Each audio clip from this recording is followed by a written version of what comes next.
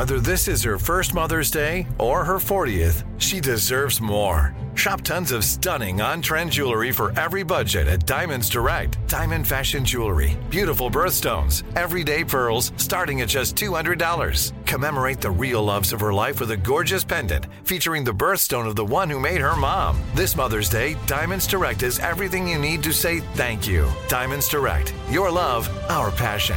Online at diamondsdirect.com. MTV's official Challenge podcast is back for another season. And so are we. I'm Tori Deal. And I'm Anissa Ferreira. The wait is over, guys. All Stars 4 is finally here. And this season takes it to a whole new level. Old school legends, modern power players, and ex-lovers are all competing in Cape Town, South Africa for the prize of $300,000. And we're going to be right here along with you fans, covering every episode on the podcast. Listen to MTV's official Challenge podcast on the iHeartRadio app, Apple Podcasts, or wherever you get your podcasts. Welcome to Season 9 of Next Question with me, Katie Couric. I've got some big news to share with you in our season premiere featuring the one and only Kris Jenner. Oh my gosh, congratulations. That is very, very exciting. And that's just the beginning. We'll also be joined by podcast host Jay Shetty, Hillary Clinton, Renee Fleming, Liz Cheney, and many more. So come on in, take a break from the incessant negativity for a weekly dose of fascinating conversations. Some of them, I promise, will actually put you in a good mood. Listen to Next Question with me, Katie Couric, on the iHeartRadio app, Apple Podcasts, or wherever you get your podcasts. Imagine you ask two people the same 7 questions. I'm Minnie Driver, and this was the idea I set out to explore in my podcast, Mini Questions. This year, we bring a whole new group of guests to answer the same 7 questions, including Courtney Cox, Rob Delaney, Liz Phair, and many, many more. Join me on Season 3 of Mini Questions on the iHeartRadio app, Apple Podcasts, or wherever you get your favorite podcasts. 7 questions, limitless answers. Hi, I'm Molly Jong-Fast, and this is Fast Politics, where we discuss the top political headlines with some of today's best minds, and Florida wants to ban students from discussing menstruation. We have a mind-blowing show today. The Guardian's Margaret Sullivan stops by to discuss the upcoming Fox News lawsuit. Then we'll talk to CNN's Edward Isaac Dovere, and he'll tell us about how Democrats are pushing abortion rights using ballot initiatives. It's an old GOP playbook. But first, we have the host of the Lawrence O'Donnell Show, MSNBC's Lawrence O'Donnell. Welcome back to Fast Politics. Fan favorite, Lawrence O'Donnell. Great to be here. Delighted to have you. I wanted to talk to you first about what is going on in Tennessee. I feel like that is something right out of the West Wing. It really is. It's also something out of the 1960s. And the reason Martin Luther King's life ended in Tennessee is that he was there to participate in a workers' strike. The sanitation workers all went out on strike one day when 2 of them were killed in what we now call an industrial accident on the job. They were killed by the truck that they were working on. And the conditions were so unsafe and the pay was so low and they were not unionized that they all went out on strike. And just to form a union. And the slogan that they had at the time for their protest march, which they were doing at gunpoint, by the way, was, "I am a man." And if you wanted to reduce what happened in the Tennessee legislature on Thursday when they were expelling these 2 men, you could reduce their statements to, "I am a man," or "I am a person, and I need to be recognized as a person with the right to speak in this body," which they were denied, which is the kind of the missing part of the coverage in a way, is what led up to it. You're not allowed to speak in that crazy legislature. And so they were standing in a very long tradition and dark and horrible tradition in Tennessee, which at its worst moments has turned into progress. And so we'll see. Less than a week after being expelled, they will both be back at their desks in that legislative chamber. And so what do we do? Do we thank? I really have been thinking about this. Do we thank the Republican Speaker of the House for doing this? Because I didn't know Justin Pearson existed. I didn't know Justin Jones existed. Justin Pearson is, his speeches and debate, he was in debate on the House floor, reached a level that I've never seen before. No one has outdone Martin Luther King in public speaking in the history of the United States of America. But no one has ever outdone Justin Pearson in debate in the United States of America. What he was doing was a combination of public speaking and debate, because he was taking all this input from these Republicans making statements at him and pointing fingers at him, trying to expel him. And he was responding to them in the moment with no teleprompter, no script, no night to think it over. What am I going to say if he says this? It was just the most remarkable thing. As I was watching it, we originally scheduled one segment on it for the show. And as I was watching, Representative Pearson, I just kept saying, oh no, we got to get rid of the Trump segment. We can do that tomorrow. And then I was like, no, we got to get rid of this other thing. And it ended up being the whole show, and we could barely do it justice in the whole show. Yeah. It's so interesting because it is the two of them, Justin Pearson and Justin Jones, were both kicked out, but the 60-year-old white woman was not. I just didn't believe they could be that stupid. But man, I am so embarrassed at having underestimated stupid in America since the rise of Donald Trump. Because I really thought I had my finger on the pulse of stupid in America. We've talked about this before. Yeah. I mean, I grew up with a lot of it, and so it was all around me. And I don't know. I'm sorry, America. I overestimated how smart you were. I thought you were 30% stupid. So when I saw them not expel Representative Johnson, a white woman, I thought, okay, they realize what Justin Jones said in his final words, which is the whole world is watching. And they realize this looks bad and we're going to stop this. And the only logic I could see unfolding, the only story logic in front of me was, okay, they're pulling back from this crazy idea. They're not going to expel her. They're obviously then not going to expel the next guy, right. Representative Pearson. And then they will probably go back and re-vote on the other guy or something to try to fix it. And it's like, no. Guess how stupid they are.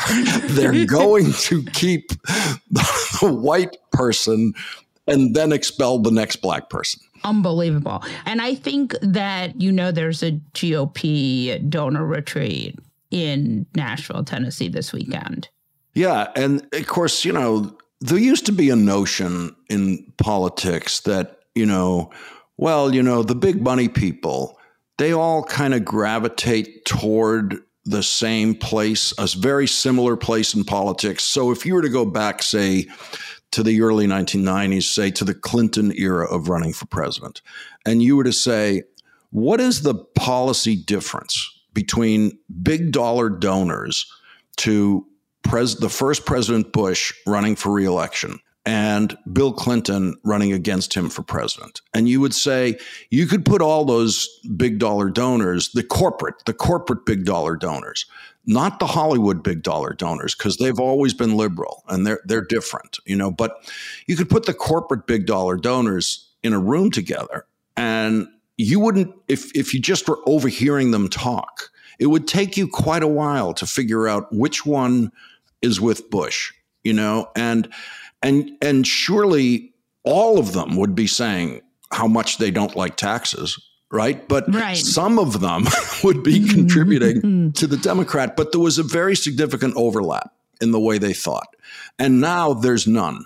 There is no overlap between the thinking of the big money corporate people contributing to Republicans and the big money corporate people contributing to Democrats. There's no overlap at all, which is extremely dangerous because it means that the insular and very stupid thinking of rich Republican corporatists will only get stupider because they will only be, talking to themselves and interacting with themselves and developing a set of political contribution incentives that get stupider and stupider. And so they will find themselves contributing to the party that is nationally threatening to destroy their businesses and their accumulated wealth in one fell swoop with the debt ceiling, that no one's ever threatened them at that level before.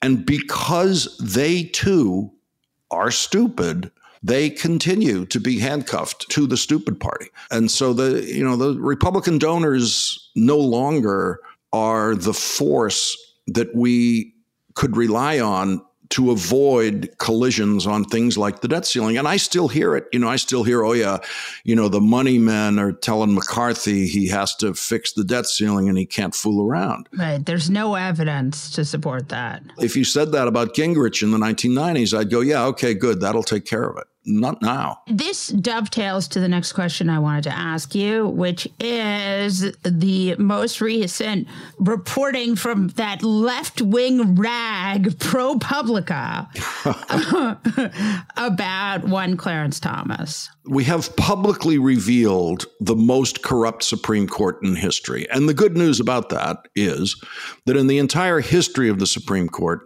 there has been next to not a whiff of scandal at the Supreme Court. So, never, right.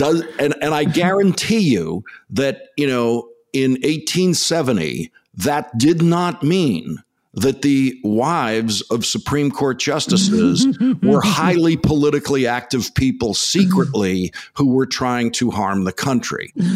They were profoundly inactive people at the time. And so the nature of the scandal that we have now, which is very much a spousal scandal. It's very much a Ginny Thomas scandal because this Nazi memorabilia collecting billionaire, the first thing he does is personally pay Clarence Thomas's wife out of his pocket.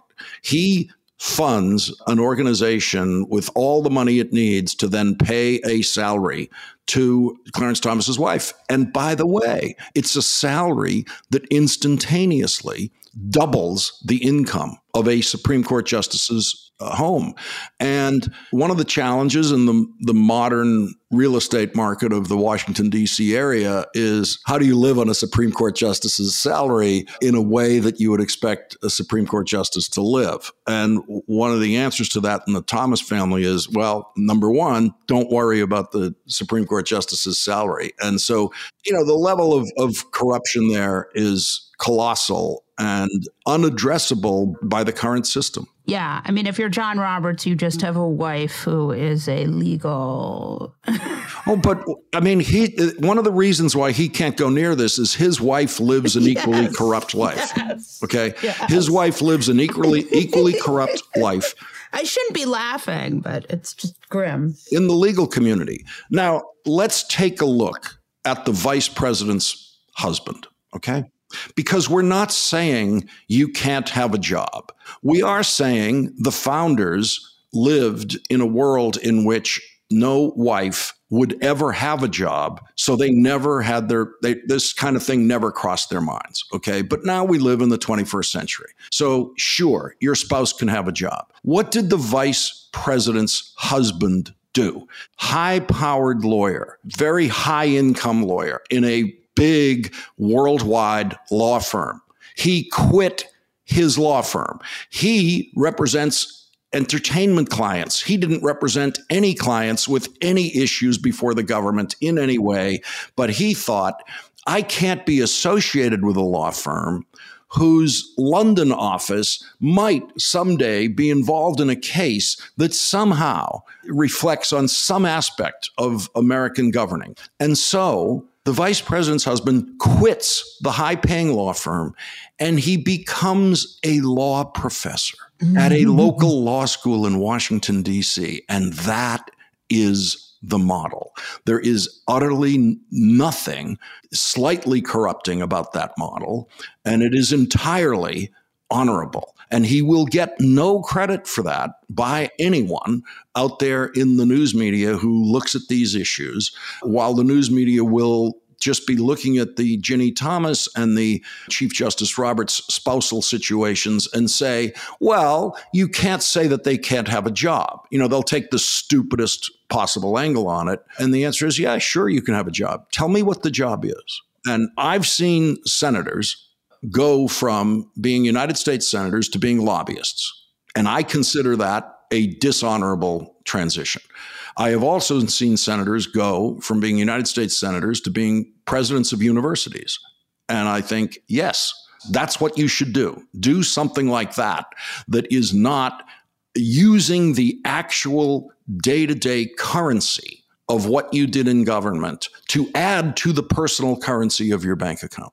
Right, exactly. So one of the things that was super interesting about this ProPublica story was not so much, because we had all sort of thought after that 2004 front page story in the LA Times where it talked about how Thomas had gotten gifts and then he slowly stopped declaring gifts. Okay, that we're not so shocked by that. But one of the things I was really struck by was all of the conservative writers on Twitter who had gotten money from Harlan Crow, by the way, that name is like right out of Central Casting, who then were staunchly defending him and saying things like, well, he has communist art or he has, and you really did see how much of conservative media is donor-based. I would say Harlan Crow is a smart corrupter, right? He's a corrupter of the reviewers of his work, in that sense, by pumping the money in there.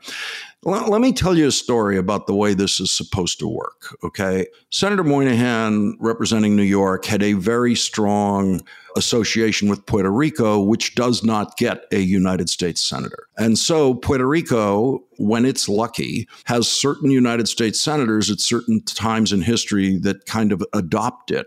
And they tend to be New York senators.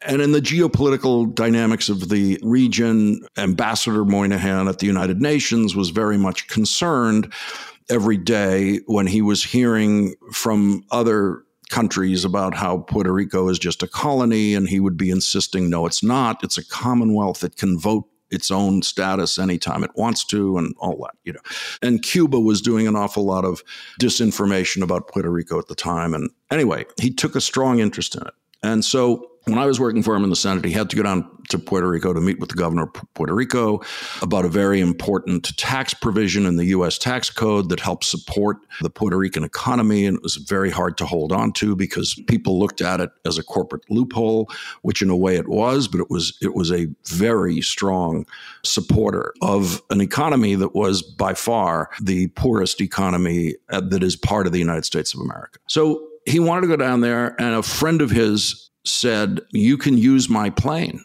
to go down there. And I, in all my time working for Senator Moynihan, never knew him to fly on anyone's private plane.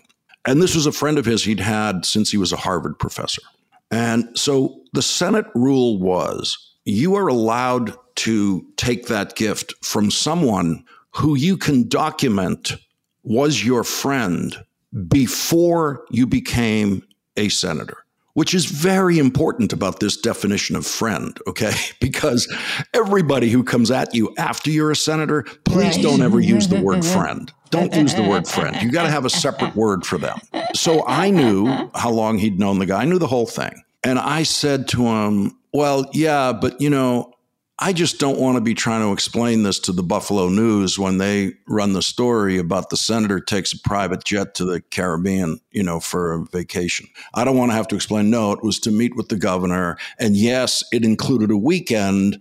So I guess you could call the weekend vacation. I don't want to explain this whole thing. And I don't want to explain your 50-year relationship with this guy. And he said, well, my knee and my hip, and, he's 70-something at the time. And this is a tough one, right? And his wife is going to go with him, and she's not feeling great. And this would be so much better. And so I have about 2 weeks to change his mind on this, because I'm not going to give up. Because yes, it fits within the Senate ethics rules to do this, but you will have to put it on a disclosure form, and you will have to explain it all on a disclosure form. And the Buffalo News and the New York Post are going to see that disclosure form. And then I am going to have to explain it. And I'm not going to do that. And in fact, the unspoken subtext of where I am going with this with the senator was, if you do this, I will quit. And the reason I will quit is I don't want to have to explain it. And by the way, the problem with most politicians is that they don't have anyone around them ever who would quit over something like that or anything else. So I work on them and I work on them, and I have the scheduler find the Delta flights connecting through Atlanta, from Washington. It's just terrible, right? And it's awful. And I keep working it.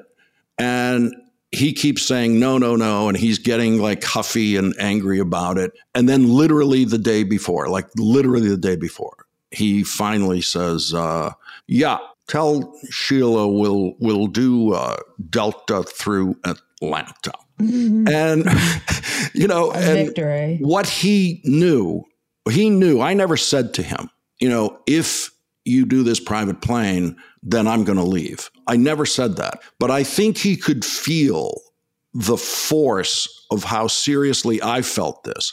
And ultimately, what I did get through to him was, there's nothing we will be able to defensively say to the people of Buffalo who might, when this story breaks, be buried under 2 feet of snow. There is nothing that I will be able to say to them that will make them say, oh, I'm glad he took the private jet. I'm glad he took his friend's private jet. Yeah. And we were a mile away from the ethics line on this, okay? It wasn't even close to the ethics line. It was a mile away, and I wouldn't let it happen. And that's the way it should be. The ethics line is here. You don't put your toe on it. You get as far away from it as you can. You get to the point where you say, I will never, ever be in a public discussion about an ethics choice I make in this arena. And Clarence Thomas says, you know what? I don't want to know where the line is. I just want to ride in the private plane and the yachts. Don't tell me about lines. Lawrence O'Donnell, thank you so much for coming. I hope you'll come back. MTV's official Challenge podcast is back for another season. And guess what? So are we. Just in case you forgot, I'm Tori Deal. I'm a 6-time finalist and a Challenge champion. And I'm Anissa Ferrer, and I've been gracing your screens for the last 2 decades. I am a veteran challenger and Challenge All-Star. And speaking of All-Stars, All-Stars 4 is finally here. I'm going to be honest. I literally thought this day was never going to come. Well, the Challenge gods have answered our prayers, and we're going to be right here along with you fans, covering every episode on the podcast. And this season takes it to a whole new level.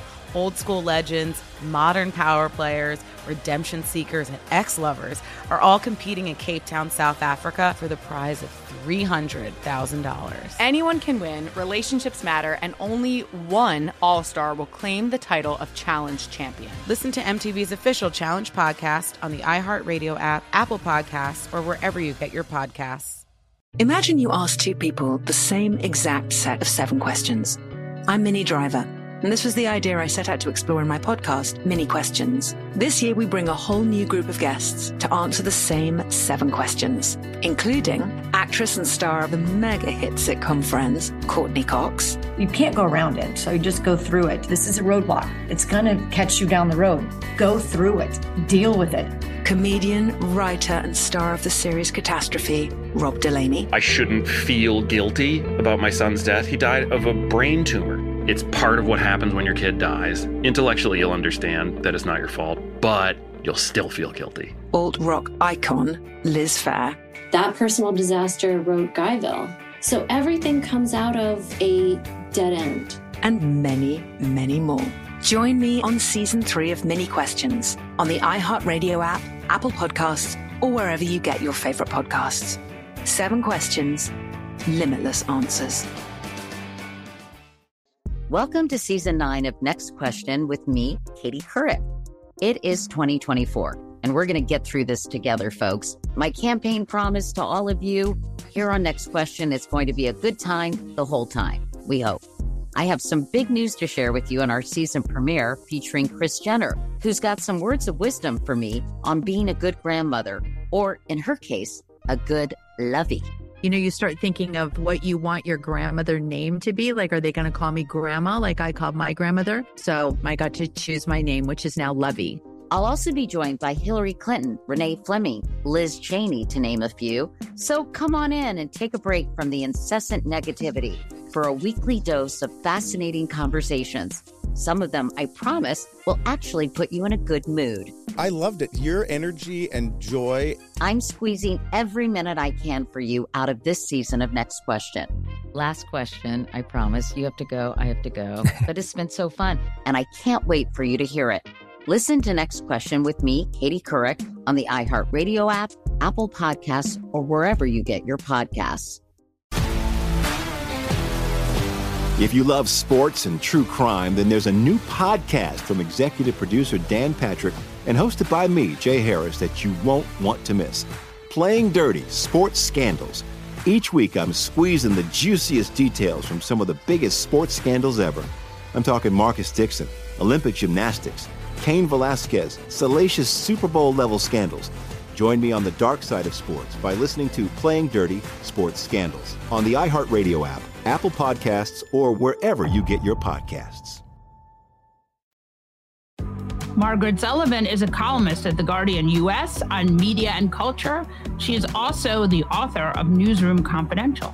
Welcome to Fast Politics. Welcome back, my friend and yours, Margaret Sullivan. Thank you, Molly. It's nice to be back with you. I am just delighted to have you on. Full disclosure, we are friends, and I have to really handle you to get you on the podcast. So I really appreciate it when you agree. You're very welcome. And it is true that we are friends. We're pretty good buddies, actually. We survived COVID together by walking in the park and have consulted on many things. That's right. I first want to talk to you about Evan. Tell us a little bit about Evan. Yes. So we're talking about Evan Gershkovich, who very unfortunately and very unfairly has been detained in Russia on espionage charges. He is a reporter for the Wall Street Journal. He's 31 years old. I know Evan pretty well because, I was the public editor at the New York Times for about 4 years.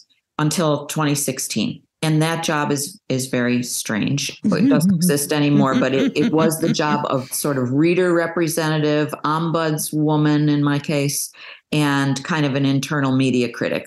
And it's an isolating job that, you are crazy to take, but I did. And I always had one assistant, and I kind of rotated through a few different young, wonderful, brilliant young people, all of whom have gone on to do incredible things. But Evan was the last one of them. And it was in 2016.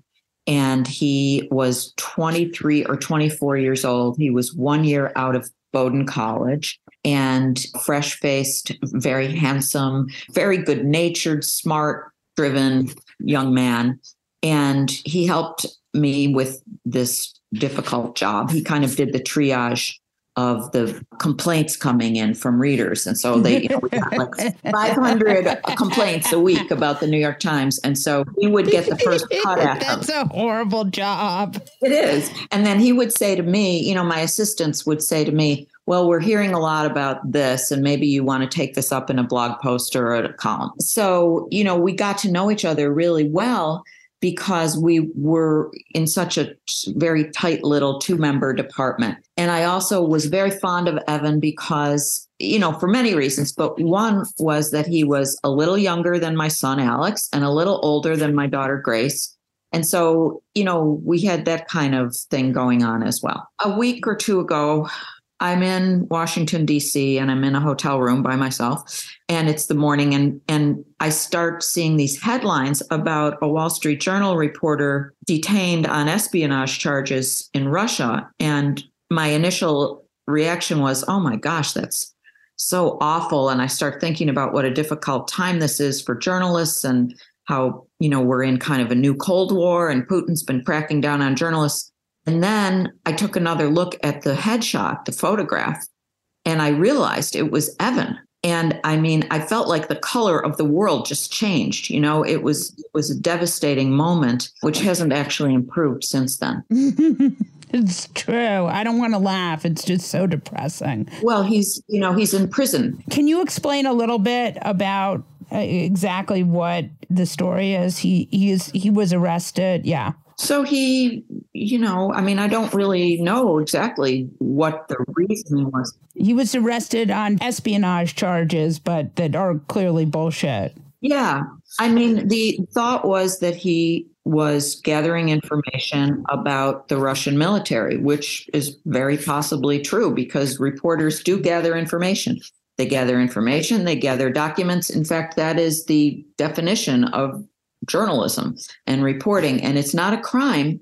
It's not a crime here, and it shouldn't be a crime anywhere because this is how we get informed. And, as you know, Molly, a lot of journalists left Moscow and left Russia altogether because it's become so dangerous for journalists. And a lot of Russian journalists are in prison or have been detained, I believe, very unfairly. But this is the first time that a foreign correspondent has been arrested and detained in the modern era. So it is a very unusual, very alarming, and very appalling kind of thing to have happen. So one of the things that I read about the editor of the Wall Street Journal, the new editor of the Wall Street Journal, said that one of the most important things when you have a journalist like that who gets detained is to keep him in the news. That's right. Emma Tucker, who is as you say, the relatively new top editor of the Wall Street Journal, who seems to be doing a great job with this situation, has said very clearly that, people should keep him top of mind. I mean, the worst thing is for somebody like Evan to be forgotten and languishing in prison in Russia. And, who knows what happens to him. So the Wall Street Journal, has been doing a wonderful job, I think, of writing stories about this. They did a great profile of Evan. They have a hashtag, I stand with Evan. And the thought is that, whether you're a journalist or a non-journalist, regular person, you can at least, keep him in the conversation. And I think that's really important. So I want to ask you, while we're on this topic of authoritarian governments not liking media coverage, Elon Musk yesterday just had this, he decided that he was going to make a false equivalency between media outlets like the British Broadcasting Company, which are media outlets that get some money from the British people, versus Russia Today, which is an arm of the state. He's going to keep the algorithm so that all of these actors, good and bad, get the same kind of boost from the algorithm. Can you talk about where you think that goes and what you think about that? Yeah, the first piece of it that I heard about was when NPR was branded on Twitter as state-affiliated media. Right. NPR gets a very tiny percentage of its revenue from the government. I mean, it's like 1 or 2%, something like that. Most of its funding comes from listeners like you and me, as they like to say. And similarly, the BBC does get some government funding, but they are not state-affiliated in the sense that they're an arm of the government or that elected officials or bureaucrats tell them what to do. I mean, there's a they're regular independent media. Right. It's certainly misleading at the very least, and probably worse than misleading, actually harmful for Twitter, for Musk to be branding those news organizations that way. It makes people think that there's something that they're not, and it's really not right. It is interesting, though. I mean, here is someone who has many, many business dealings. He has factories in China. He has a product he needs to sell around the world. I mean, Twitter is a technology company, but ultimately, I mean, he wants to make it a media company. Well, I mean, I've always felt that the big platforms, and I would include Twitter and Facebook and others, are, in fact, media companies, because they're a source of, I mean, they don't produce news, but they're an incredible source of distributing the news. And so there's incredible power there.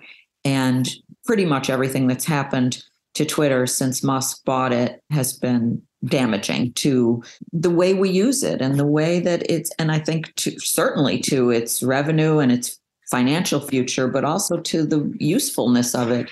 I mean, it always had some problems, as we know, and could even be described, at times as sort of a cesspool.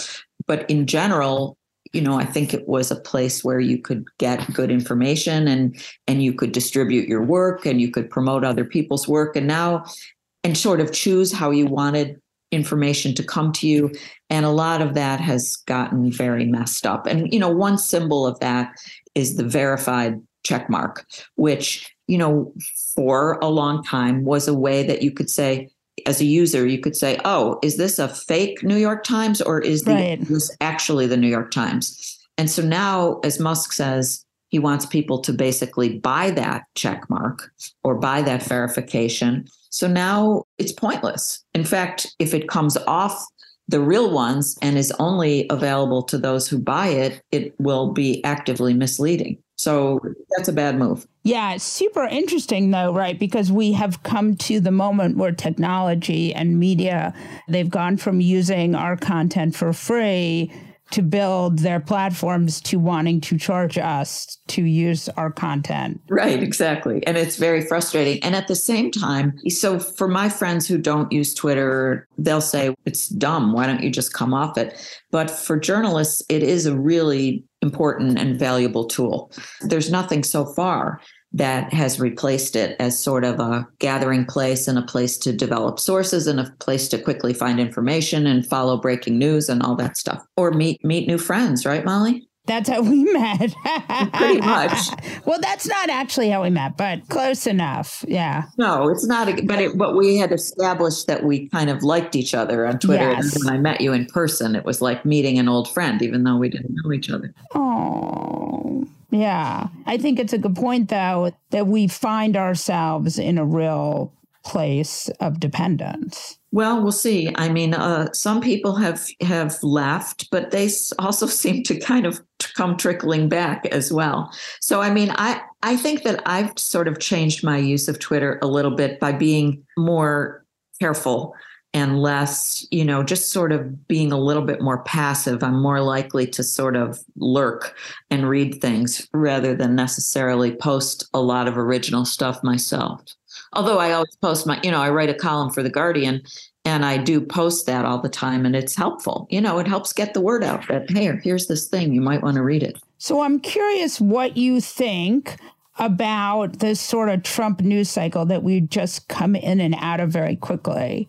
Mm-hmm. Well, I mean, it's been fascinating we can never as a society seem to tear our eyes from Donald Trump, no matter what. And so in that sense, it's just been another chapter of the insanity.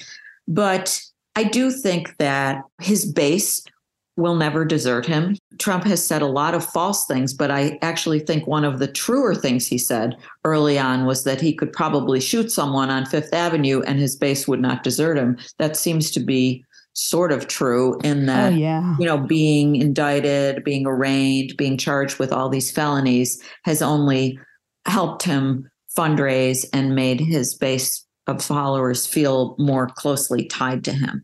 But I do think that a lot of people who are not the closest, the most MAGA hat-wearing people have gotten disillusioned. And while I believe that journalists should not make predictions because we're very, very, very bad at it, I will nevertheless say that I think that he could be and likely will be the Republican nominee for president. But I think that his ability to actually get elected in a general election has been somewhat damaged. Yeah, I mean, it does seem like that. And he did lose last time. So if he runs against Biden, which again is looking more likely, since Biden has now told Al Roker, of all people, that he's planning to run. No, not that he's planning to run, but that he's planning to have more Easter egg rolls at the White House. So that's I mean, who among us? Yeah.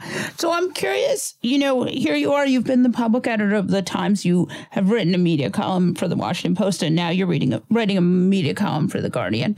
I was curious to know, you have been really in the forefront of covering the media. Have we gotten better? Well, in some ways, I mean, I think that we've learned some things, and it was a steep learning curve with Trump because there was this tendency to cover Trump the way other elected officials or would-be elected officials had been covered, kind of give them the benefit of the doubt when they said something newsworthy, put it in the headline, all of that kind of thing. But I think we have learned some lessons about not constantly magnifying false information. So that is good, but there is still a tendency to focus too much on things that are outrageous, to go with the sensational rather than the substantial. And to some extent, we're all obsessed with what could be called engagement, if you want to be polite about it, or could be called, clicks, if you don't want to be so polite about it. And we, as media people in general, work for corporations, not everybody. So there's a profit motive that's running a lot of the decision making, and that is hard to get away from. Yeah, it is such an interesting and strange time in American life because we're seeing this. How can media survive in a world where, some tech owners really hate the media?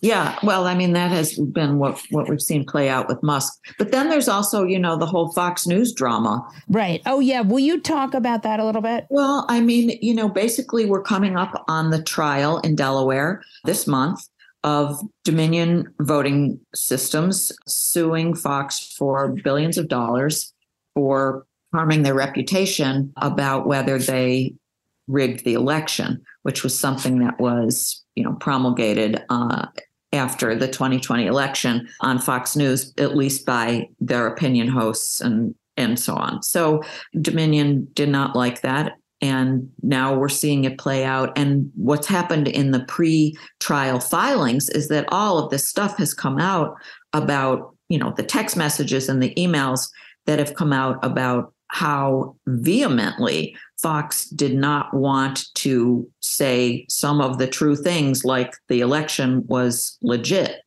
And because their audience, their vast audience, didn't want to hear it and was decamping to more, even more right-wing places like Newsmax and One America. So it's going to be really interesting to see how it plays out. I mean, so far, we're not talking about a settlement. We're talking about an actual trial. And I think it's going to be riveting. Yeah. I mean, it seems like Delaware is the hot place right now. No, I'm just kidding. But I mean, it does seem like Dominion wants to see hosts on the stand. They want to see Rupert Murdoch on the stand. Yeah. Yeah. And so Rupert's free now. He's not engaged anymore. So I think that he's going to be available. And you never know, you can meet people in court. So why not? I mean... It might be a place to meet wife number whatever he's on. 5, I think. 5, I guess. Or have there been 5? I can't keep it straight. That was like a 2-week engagement. It didn't really pan out. But, life is really long, I guess.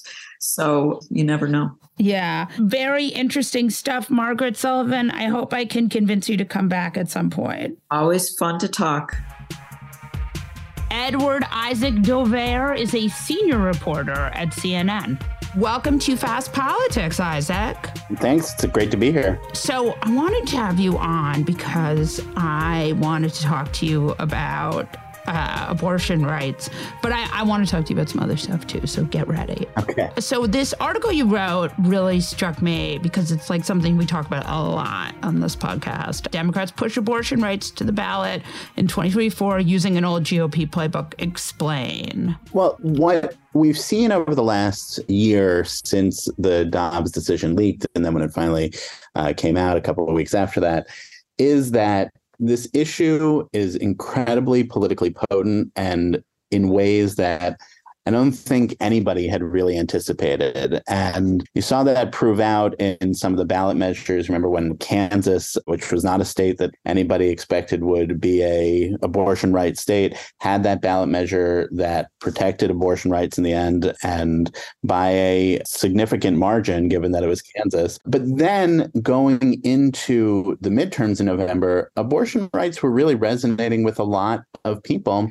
And in Michigan, there was a ballot measure there that also ended up protecting abortion rights. It passed with the support for that. But importantly for Democrats who are looking at things, it was part of powering a lot of turnout for Democrats that gave them a very good year there. All the statewide races went for Democrats. A bunch of House races that were seen as on the bubble could go either way ended up going for Democrats. And the lesson that Democrats started to take from that was, okay, well, we should really be talking more about this, apparently, and continuing to press it because it is a live issue. That is all the mindset that they were in going into the Wisconsin State Supreme Court race last week, which, again, was supposed to be this very competitive race. Very narrowly divided state, Wisconsin. Very narrowly divided state, obviously very close in 2016 and in 2020 in the presidential elections there. The Senate race in Wisconsin last year was a very narrowly divided race between the incumbent Senator Ron Johnson, who was reelected, and Mandela Barnes. So it went for the Republicans then, but then the governor of the state was reelected, Tony Evers, and the attorney general, a Democrat, was reelected. So that division is there. But this race for a state Supreme Court, which is, usually state Supreme Court races in years past were not a big deal, but this became a huge deal in large part because the way the other judges on the Supreme Court, and this is also, it's weird to some people that there are even elections for a state Supreme Court, but there are in Wisconsin. But the judges are evenly divided in most people's assessment over how they will vote on upholding a law that goes back to 1849 that banned abortion in Wisconsin, which would be on the books after the Dobbs decision. And so this judge, whoever was elected, was going to probably be the tie-breaking vote. And sure enough, one of the main issues, and in fact, when you look at all the advertising spending that was part of this race, it was the top issue was abortion rights. And that race, which was not a close race at all in the end. It was an 11-point win for the Democratic-backed candidate, the one who will vote to preserve abortion rights in Wisconsin.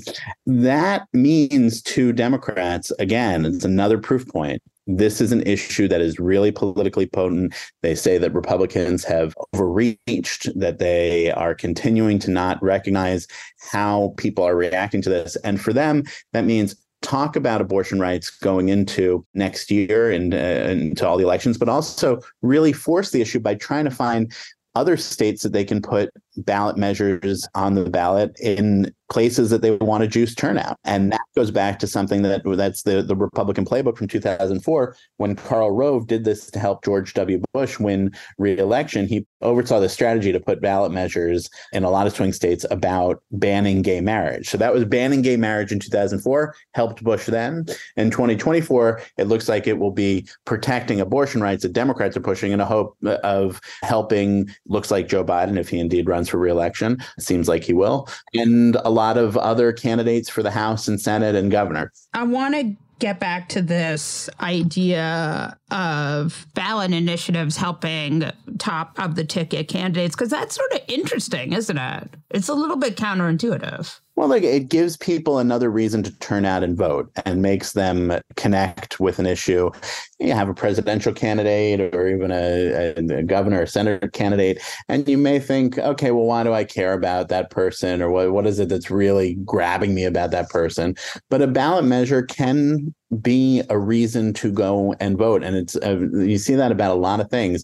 I remember, to go back to Michigan, actually, in 2018, when there was also a good year for Democrats then. And one of the reasons that was cited to me for why they had such a good year in Michigan that year by the chair of the Michigan Democratic Party on election night, he said to me, the big part of it was there was a measure to legalize marijuana. Right. That drew a lot of people out, people who might not have voted otherwise, including some of the younger voters, but not just younger voters. That cuts across a lot of groups. That gave people a reason to turn out to vote. And when they're there, very rarely do people go in to vote and vote on just one thing and turn around. And so looking for these issues that can connect with voters who are likely to be with you on other things and then making them get to the polls. That's what this is about. And it's pretty smart because if you think about it, one of the things that Biden has been struggling with recently is getting excitement among young voters. Yeah, and that's a perennial thing. Look, I remember in 2012 writing an article about whether Obama would be able to connect with young voters again like he did in 2008. That's a crazy thing to think about. Well, and in the end, the youth turnout was there for Obama in 12. The youth turnout was there for Biden in 20, despite the fact he's obviously not a young man himself. But the conversations that I've had with elected officials, younger elected officials, people like Maxwell Frost, that 25-year-old congressman. Yeah, who was just on this podcast on Monday. Well, there you go.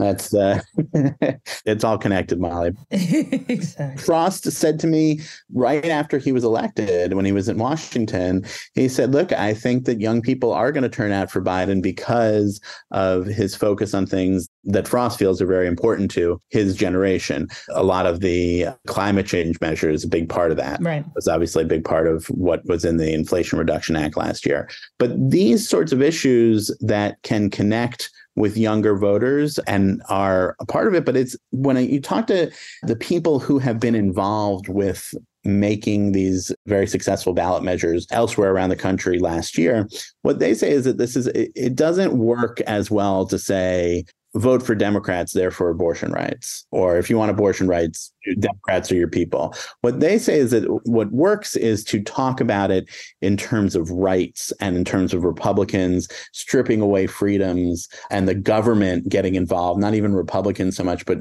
right. Getting involved. And that if you do that, that connects to a broader feeling that is there for a whole range of voters, that they feel like the government is not paying attention to them and is not looking out for them and is following their own agendas and all those sorts of things. It's more of a swingy message. Yeah. And look, when you get that, you get people who are really connected with this issue already on top of it. That ends up being a lot of voters. When you have states that are being decided by small margins in the presidential election or in lower level races, whether it's Senate or down to House, a couple thousand votes means a lot. If in 2020, Donald Trump had won, I think it's 44,000 votes between 4 different states, he would have been reelected president. He would not have won the popular vote, right? Biden still had many million vote lead, but the Electoral College would have gone to Trump again.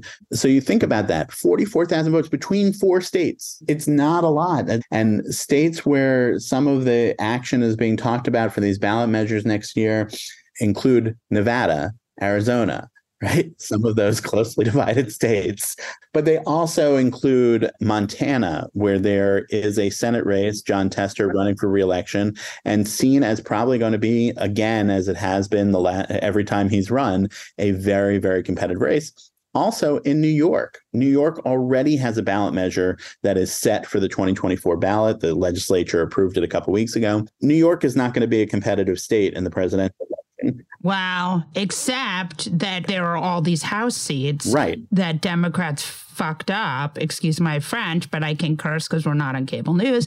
There's the George Santos seat, etc. There are 6 seats that are represented by Republicans now in districts that Biden carried in 2020. If that isn't a case that Jay Jacobs should resign, I don't know what is. Well, I'll leave that for you and Jay.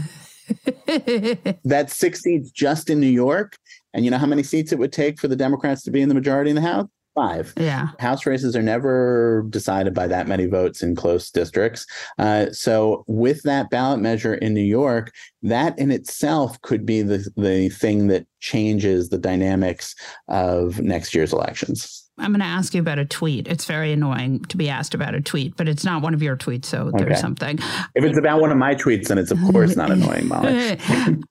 So on April 7th, after this, yet another Texas abortion ruling, Dan Diamond, who writes for the Washington Post, is very smart, noted that there were 26 Senate Democrats who weighed in on this ruling and only 1 Republican who weighed in on it. And it was Senator Cindy Hyde-Smith, who is from a very red state and also not a genius. She's from Mississippi, which is where the Dobbs decision originated. Right? That case is from Mississippi. She's also most famous for having dressed up as a Confederate soldier. I mean, I'm just saying, I don't think of her as like having her finger on the pulse. Or she does for Mississippi. Yeah, and that's her job, is to represent Mississippi. I'll tell you this. I went down to the Supreme Court on the day the Dobbs decision was argued, not when it was decided. And there was, as often as the case for big events like that, there were a lot of protesters on both sides of it.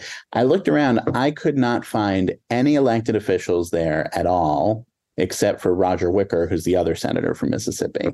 It's not that far from the Capitol to the Supreme Court, say maybe a 3-minute walk. I should say I couldn't find any Republican elected official other than Wicker. There were some Democratic officials who'd been part of protests and speaking. And I walked up to Senator Wicker and I said to him, "Why do you think you're the only Republican here?" And he said, "Well, people are busy. There are committee hearings." And I said, but Senator, it's pretty close. And it seems like an important case. Don't you think that people would want to be part of it? And he said, "Well, there are a lot of things." And he kind of dismissed it and then said he had to get back to his office himself. What we see from when the Dobbs decision leaked, from when the Dobbs decision officially came out and ongoing, is Republicans who very much would rather not talk about this. The people who are most engaged with trying to win elections see this as a mostly losing issue for them with swing voters. And that they feel, just as the Democrats feel, it's proved out in their favor. The Republicans see the same numbers and see the same results. And that's why they want to try to avoid it. But that is not an option that a lot of the people who are leaders in the Republican Party seem to want to give them. Lindsey Graham last year introduced a 15-week ban on abortion that would be at the federal level. Ron DeSantis looks like he is on the cusp of signing what would be a 6-week ban after 6 weeks on abortion, which is essentially a ban in Florida. Right. Mike Pence has been very adamant and clear that he thinks that there should be a national abortion ban. Obviously, he's very committed to the cause.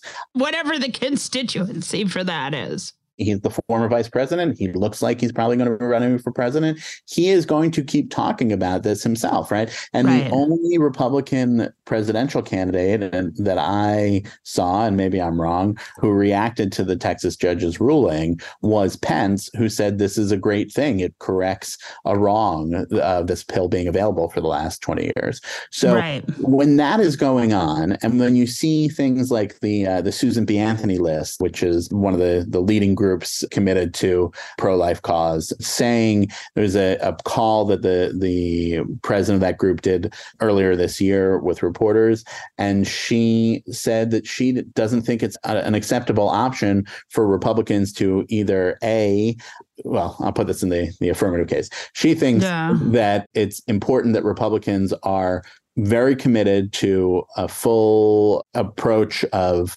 backing more restrictions and more laws that would make abortions illegal and the procedures and everybody involved with them not happen. But she also said that Republicans shouldn't adopt the ostrich strategy of trying to talk about this. She and others are going to say this is an issue we want to hear from our candidates about, and that's candidates from president on down. And they want them to be very clearly on one side of this. She's going to drive Republicans into a ditch, which I think is great, but I'm just saying it does seem an important data point. Yeah, you also see Donald Trump, who has a complicated history of where he stands on this issue.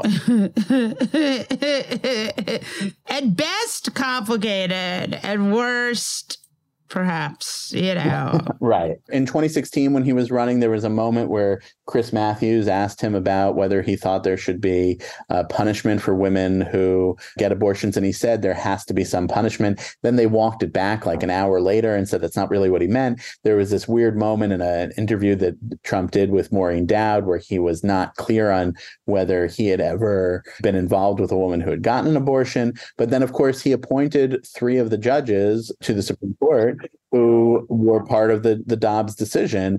And yet, after the midterms, which did not go well for Republicans, or at least as well as they wanted to, and where the historical trends would have put them, Trump started complaining publicly through his Truth Social posts that too many Republicans had been for too many restrictions, and that's not what people wanted. And that turned off a bunch of his evangelical supporters who were like, wait a second, I thought you were with us. You're the first and only president who showed up at the March for Life in Washington, appointed these justices. Now you're turning on us. So it's not like Trump is going anywhere in the Republican primary. And so all of these things are there. But what it does seem to mean is that the Republicans themselves are going to keep talking about this issue, while at the same time, in a bunch of state legislatures, you have a lot of bills moving that would be more abortion restrictions, a couple that would classify abortion as a homicide or put a penalty like murder, one that would have the death penalty for abortions. And you have one of those is been introduced in South Carolina. Tim Scott, who is very consistent, a pro-life senator, thinking about running for president himself, he was asked about that a couple of weeks ago on Fox News, and he said, I think that's a terrible idea, right? And so that's the pincer that the Republicans seem to be caught in. And as this is all happening, Democratic political operatives could not be happier to watch them not know where to go, because that's all just opportunity for them to make an issue of this. Yeah. Thank you so much. I hope you'll come back. I hope you'll invite me back. And now your moment of fuckery. Molly Jong Fast. Jesse Cannon. That Dianne Feinstein. She's a little old at 89. Dianne Feinstein, look, she has served her constituents in a great way. She has been a statesman and a leader. She is now, because she's sick with shingles, which is terrible, she is in the hospital and unable to vote on the judicial nominees. So Democrats don't have the numbers to confirm judges on the Judiciary Committee, and so they are out of luck while Dianne Feinstein recuperates. It could be very easy for her to take this moment to retire and let Democrats continue putting judges on the bench. And as much as we respect and appreciate her hard service, it probably is time for her to retire. And that is why this entire situation is our moment of fuckery. That's it for this episode of Fast Politics. Tune in every Monday, Wednesday, and Friday to hear the best minds in politics make sense of all this chaos. If you enjoyed what you've heard, please send it to a friend and keep the conversation going. And again, thanks for listening. Welcome to Season 9 of Next Question with me, Katie Couric. I've got some big news to share with you in our season premiere featuring the one and only Kris Jenner. Oh my gosh, congratulations. That is very, very exciting. And that's just the beginning. We'll also be joined by podcast host Jay Shetty, Hillary Clinton, Renee Fleming, Liz Cheney, and many more. So come on in, take a break from the incessant negativity for a weekly dose of fascinating conversations. Some of them, I promise, will actually put you in a good mood. Listen to Next Question with me, Katie Couric, on the iHeartRadio app, Apple Podcasts, or wherever you get your podcasts. MTV's official Challenge podcast is back for another season. And so are we. I'm Tori Deal. And I'm Anissa Ferreira. The wait is over, guys. All Stars 4 is finally here. And this season takes it to a whole new level. Old school legends, modern power players, and ex-lovers are all competing in Cape Town, South Africa for the prize of $300,000. And we're going to be right here along with you fans, covering every episode on the podcast. Listen to MTV's official Challenge podcast on the iHeartRadio app, Apple Podcasts, or wherever you get your podcasts. Imagine you ask two people the same 7 questions. I'm Minnie Driver, and this was the idea I set out to explore in my podcast, Mini Questions. This year, we bring a whole new group of guests to answer the same 7 questions, including Courtney Cox, Rob Delaney, Liz Phair, and many, many more. Join me on Season 3 of Mini Questions on the iHeartRadio app, Apple Podcasts, or wherever you get your favorite podcasts. 7 questions, limitless answers. If you love sports and true crime, then there's a new podcast from executive producer Dan Patrick and hosted by me, Jay Harris, that you won't want to miss. Playing Dirty: Sports Scandals. Each week, I'm squeezing the juiciest details from some of the biggest sports scandals ever.